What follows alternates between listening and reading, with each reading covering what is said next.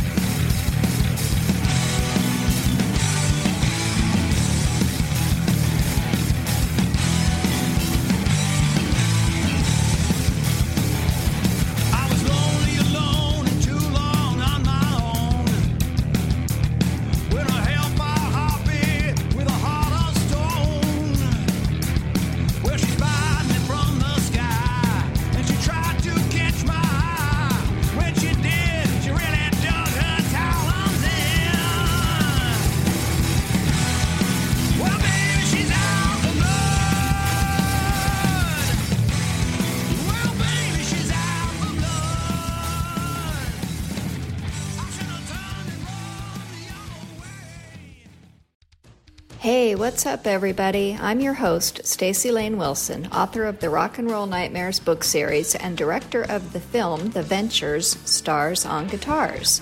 You are listening to the Rock and Roll Nightmares podcast for people who love music from the 60s, 70s, and 80s. And now, on to the show. Today I have a co-host, Kurt Lambert, author of the short story Long Ghoul Woman in a Black Dress, which appears in Volume 2 of the book series, Do You Fear Like We Do, the 70s edition. Hello, Kurt.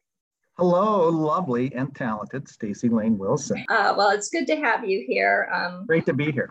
We have been friends for a long time and collaborated on many things, so this is just yet another feather in our cap. I love working in your projects. I've always been grateful for you casting me or including me or inviting me to be parts of things. So thank you. Thank you. And I appreciate your perspective. And, I want to kind of talk a little bit about how we both love older music. And there is a song by Bob Seger called Old Time Rock and Roll, where he's kind of lamenting the lost soul of older music, but he wrote that in 1978. But now nostalgia is bigger than ever, and we have Gen Z loving the music of the 80s. So I'm wondering why, in your learned opinion, is music not as appreciated in its own time?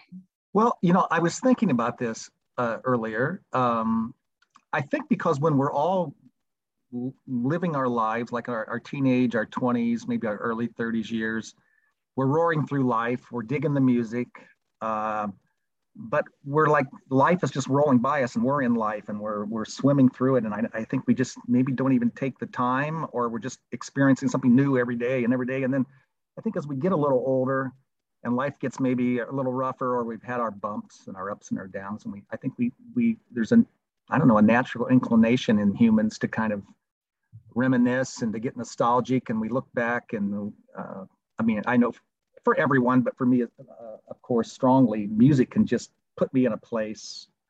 And that can be a good memory or a bad memory, but it can put me in a place instantly by hearing a song. I mean, it's like a sense memory, which is like an acting thing, but it's what music is all about. I think it touches our heart, and being a hopeless romantic, it puts me back in so many places where I'm going, But I think I don't know. I think because it touches us while we're going through it, maybe we don't realize how much it actually is integrating inside of us, becoming part of our soul. And I think you bring up a good point, because, unlike movies that we may have seen when we were kids or books that we read when we were younger, that's a very solitary kind of one-on-one relationship with that book or that movie, but a song can be playing while you're with other people and doing things, and I feel like it infiltrates our emotions more because of that. Oh, definitely. I mean, every time I hear a Steely Dan song, it doesn't really matter which one, but especially Deacon Blues, but all of them, I'm back with my whole group of the guys I ran around with in high school and college, because those Steely Dan songs just take me right there with that group of guys, 5 or 6 of us, so. Yeah, it really is special. And our guest today is the producer of a documentary about the famous recording studio, Air Monserrat, which was overseen by Sir George Martin, I should say, who's perhaps most famous for producing the Beatles. And, we all have Beatles memories, which I think in line with your short story, because both celebrate the vinyl record. So in Long Ghoul Woman, you explore the possibility that a record can be haunted. So I'm wondering how you came up with that idea. Long live vinyl. I still play tons of vinyl. I have stacks of it. Well, the story, you gave your writers that you were inviting to be a part of this, you gave a lot of song titles that played off of real rock and roll records. And the one that kind of grabbed me was Long Ghoul Woman in a Black Dress. And I like that song, but it wasn't because that song was really Long Cool Woman in a Black Dress by the Hollies was that special to me at all. But being a writer, for some reason, it instantly kind of grabbed me with my imagination I instantly thought, oh, yeah, there's going to be, some kind of a spirit or a demon woman, and I'm an old disc jockey from way back. I worked at a handful of FM stations back in the Midwest. So I was into the vinyl and I thought, I worked late graveyard shifts and things when you're all alone and you're really feeling the music and the lights are low in the studio and there's nobody there but you. And and then you gave me the idea. I bounced that off of you and you said, oh, I bet she can come out of the record. And I thought, yes, she can come out of the record. And so I instantly thought, oh, there's going to be like a tornado cloud coming up out of the record. And it's, because I think music is I think we are haunted by music. In fact, Carly Simon in the 70s had a great song on her 78 You Belong to Me record. That album called Haunting. There's always someone haunting someone, and I think there's always a song that'll be haunting me. I think we're all that way probably when a song will go through a week or two when some song, it's not really an earworm, but some songs kind of like haunting us or haunting a life memory. So I just thought I wanted to play as a tribute to my DJ days, disc jockey days and radio, and with vinyl, and with your suggestion of an evil spirit in the record. And so if folks read the story, the disc jockey, Johnny Handsome, is visited by a demon who comes out of that record. I love the visual that you painted with your story. With she kind of rises up out of the vinyl like a genie from a bottle, and it's all very interesting. And I feel like the visuals were perhaps informed by your other life as an actor. We should mention that. Maybe let people know what films they can see you in now before we bring our guest on. Okay, well, great, thank you. Yes, well, right now on Amazon and most other streaming places, you can watch Promise, which is a Western, and I play a villain, but he's kind of it's a serious film, but he's got some humor in him too. He's an interesting guy named Wild Eye.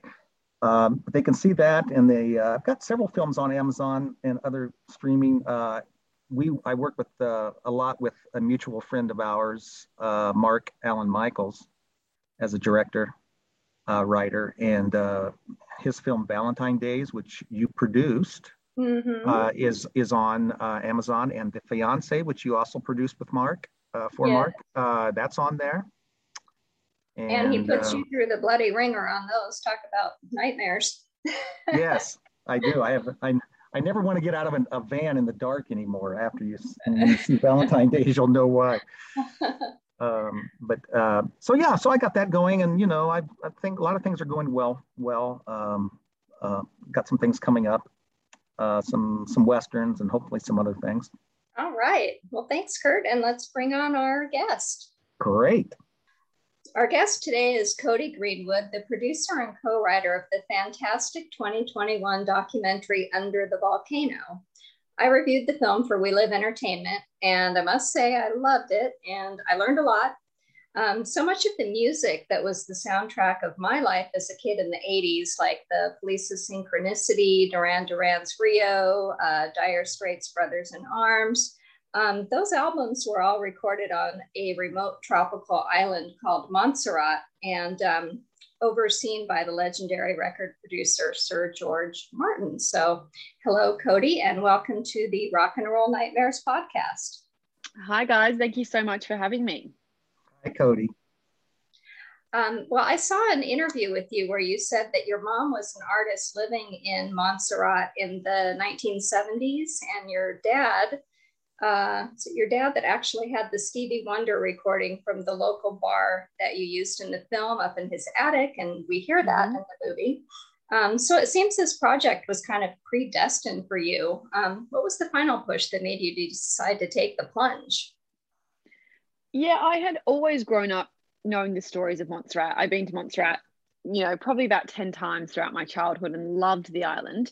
But what the final push was, there was a guy who's in the film. His name is Malcolm Atkin, and he's the technical engineer, and he was the technical engineer of Air Studios in London as well. He was in Fremantle, Western Australia, which is where I'm from, and having dinner with my parents. And I joined them for this dinner, and he was telling a great story about Paul McCartney. And I turned to him and I said, has anybody ever made a film about this? The studio has such an incredible history. And he said, yeah, well, there was a few teams that tried and nobody so far has been able to make it happen. And so I guess it was kind of that challenge that really inspired me to take the plunge, and then sort of kick-started a chain of events, which was dealing with Sir George Martin's estate and then financing the film and then moving through to production. Wow. Well, I watched it last night, Cody, and I loved it too. Thank you.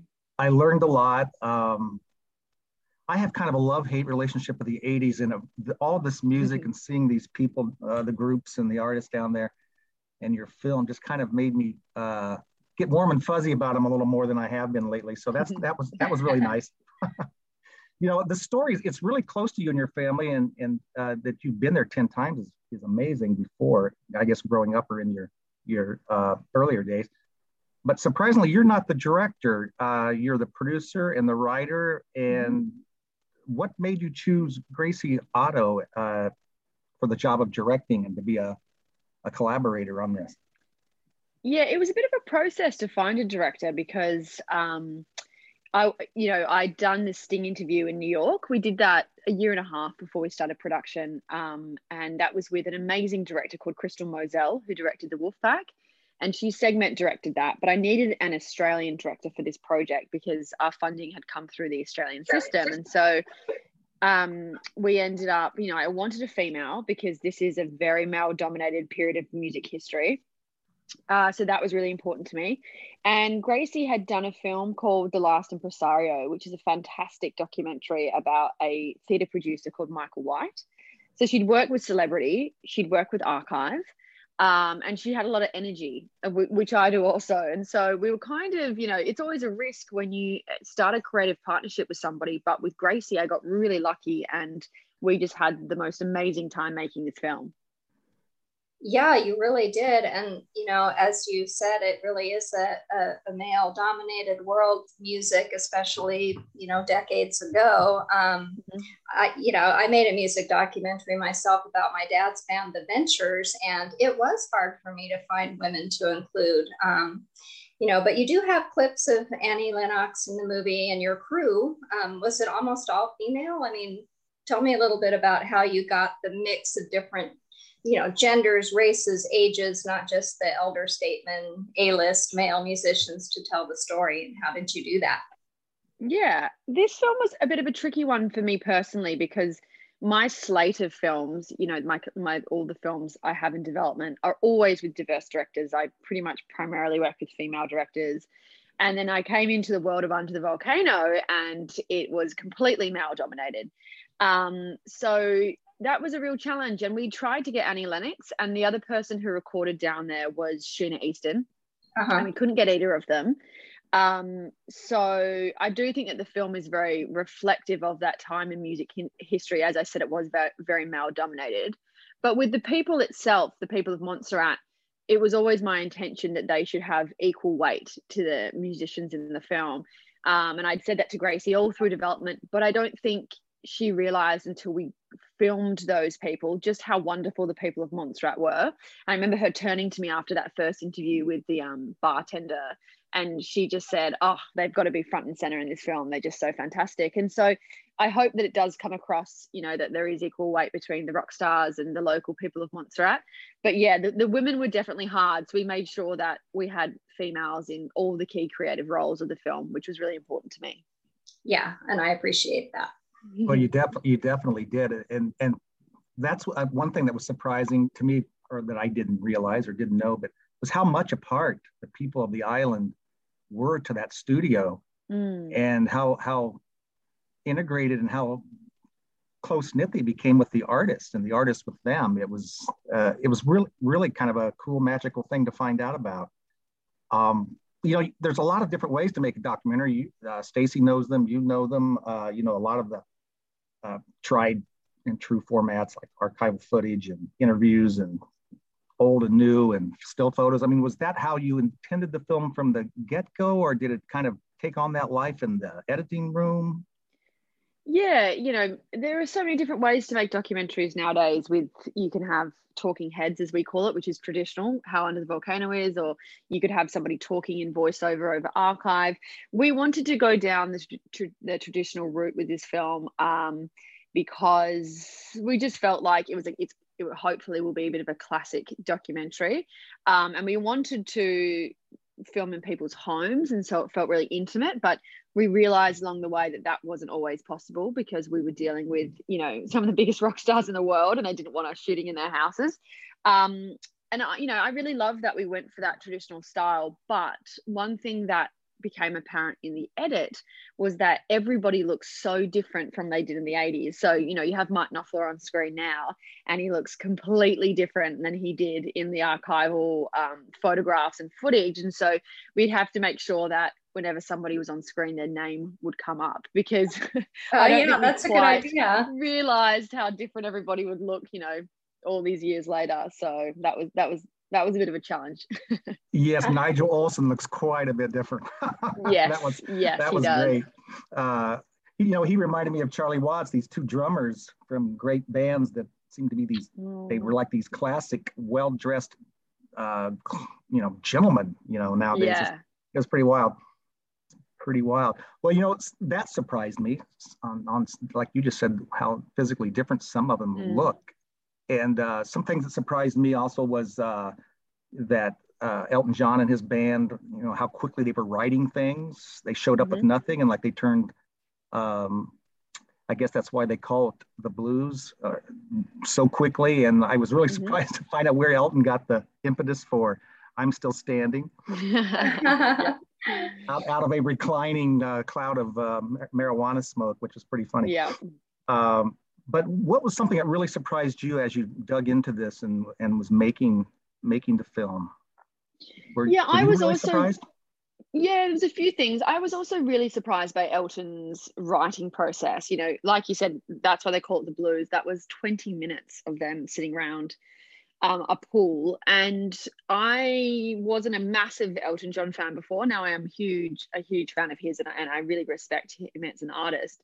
But I think, you know, it was just really great to find out about all the different processes of different bands, how they come together. You look at the Police, they had a totally different process than somebody like Elton John. But I was probably, you know, I was really surprised with the history of the island and the people of Montserrat as well, because, you know, it was a bit of a hard film to make, because we have all these guys coming down to the Caribbean in the 80s, and then there was this island that was destroyed and people's homes were destroyed, and balancing that out was really, really tricky for us, because, you know, end of the day it was a music doc, but this island was devastated. So what I was really surprised about is how positive the people of Montserrat are about this volcano.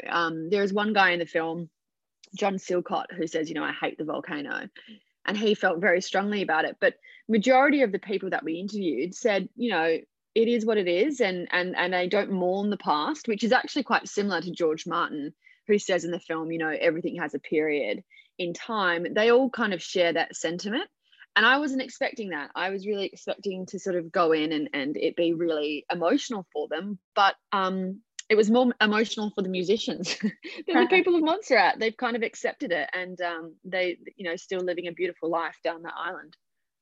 Well, that was very emotional for me, that moment you just mentioned when Sir George Martin said everything has its time or its period. And as I was watching it last night, that kind of hit me, so yeah, nice moment there.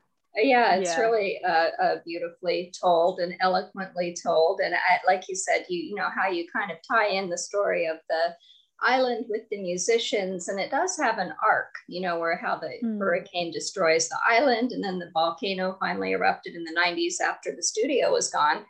And those are some real rock and roll nightmares. But in keeping with the title of this podcast, I'm wondering what your own personal rock and roll nightmare would be. Oh, I said this so many times when we were making this You got film. it down to a science. Yeah, that my nightmare would be being stuck on an island with the police. I cannot think of anything worse, honestly. And they're all quite good family friends of mine. Andy Summers, a guitarist, we're particularly close to, but just I had to pour through so much footage of them arguing, throwing water at each other. And I turned to my mum one day and I said, how did you hang out with these guys? I would have gone absolutely bonkers. So I think the police on a remote Caribbean island would be my idea of a nightmare. Oh, wow. Well, maybe Elton John was onto something with that cloud of pot smoke. Maybe that's how he dealt with it. Exactly. Well, how can people find and watch Under the Volcano, which I highly recommend? In fact, I was recommending it to a buddy this morning. So. Oh, great. Yeah, there's a website called underthevolcanomovie.com. And if you go onto that website, you can type in where you are in the world or your country, and then it will list the places that you can find it, which makes it really easy. So that's underthevolcanomovie.com. Brilliant. Thanks, Great. Cody. Cool. Thank you so much for having me on. Really great to chat with you, and good luck with your future endeavors. I'll be watching. Thank you very much. Really and appreciate I will too. It's a great to talk with you.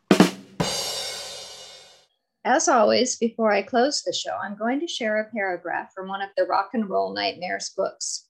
This is an excerpt from the nonfiction edition, and the chapter is Been Caught Stealing. This has to be the most ridiculous lawsuit ever launched in music history. In 1985, former Creedence Clearwater Revival leader John Fogerty signed up as a solo artist with Warner Brothers and released the album Centerfield, which yielded 2 top 10 singles. The second of these, The Old Man Down the Road, was classic Fogerty with that signature Bayou guitar sound. Fantasy Records exec Saul Zaentz, who owned the rights to some Creedence Clearwater Revival songs, thought it was a little too classic Fogerty, claiming the tune was a direct ripoff of Run Through the Jungle. Of course, both songs were written by the same person, John Fogerty. Despite this fact, Zaentz decided he had the perfect plagiarism suit on his hands and decided to prosecute Fogerty for ripping off a Fogerty song. The fortunate son brought his guitar into the courtroom and played both songs back to back, demonstrating the key differences. He won the case and even managed to countersue for his legal fees.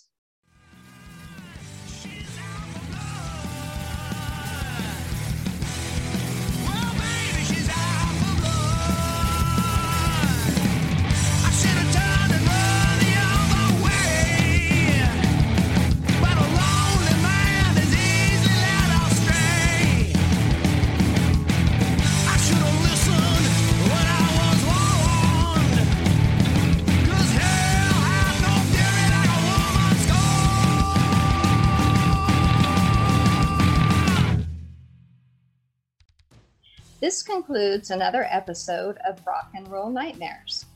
I'm your host, Stacey Lane Wilson.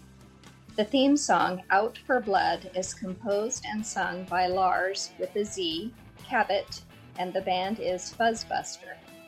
You can hear the whole track in the horror comedy film Valentine Days, also with a Z.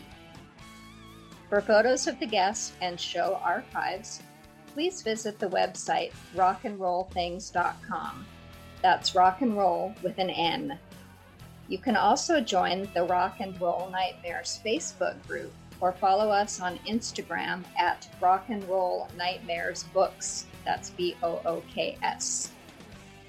This is an indie podcast, so your subscriptions and ratings are really important. Thank you for joining me, and until next time.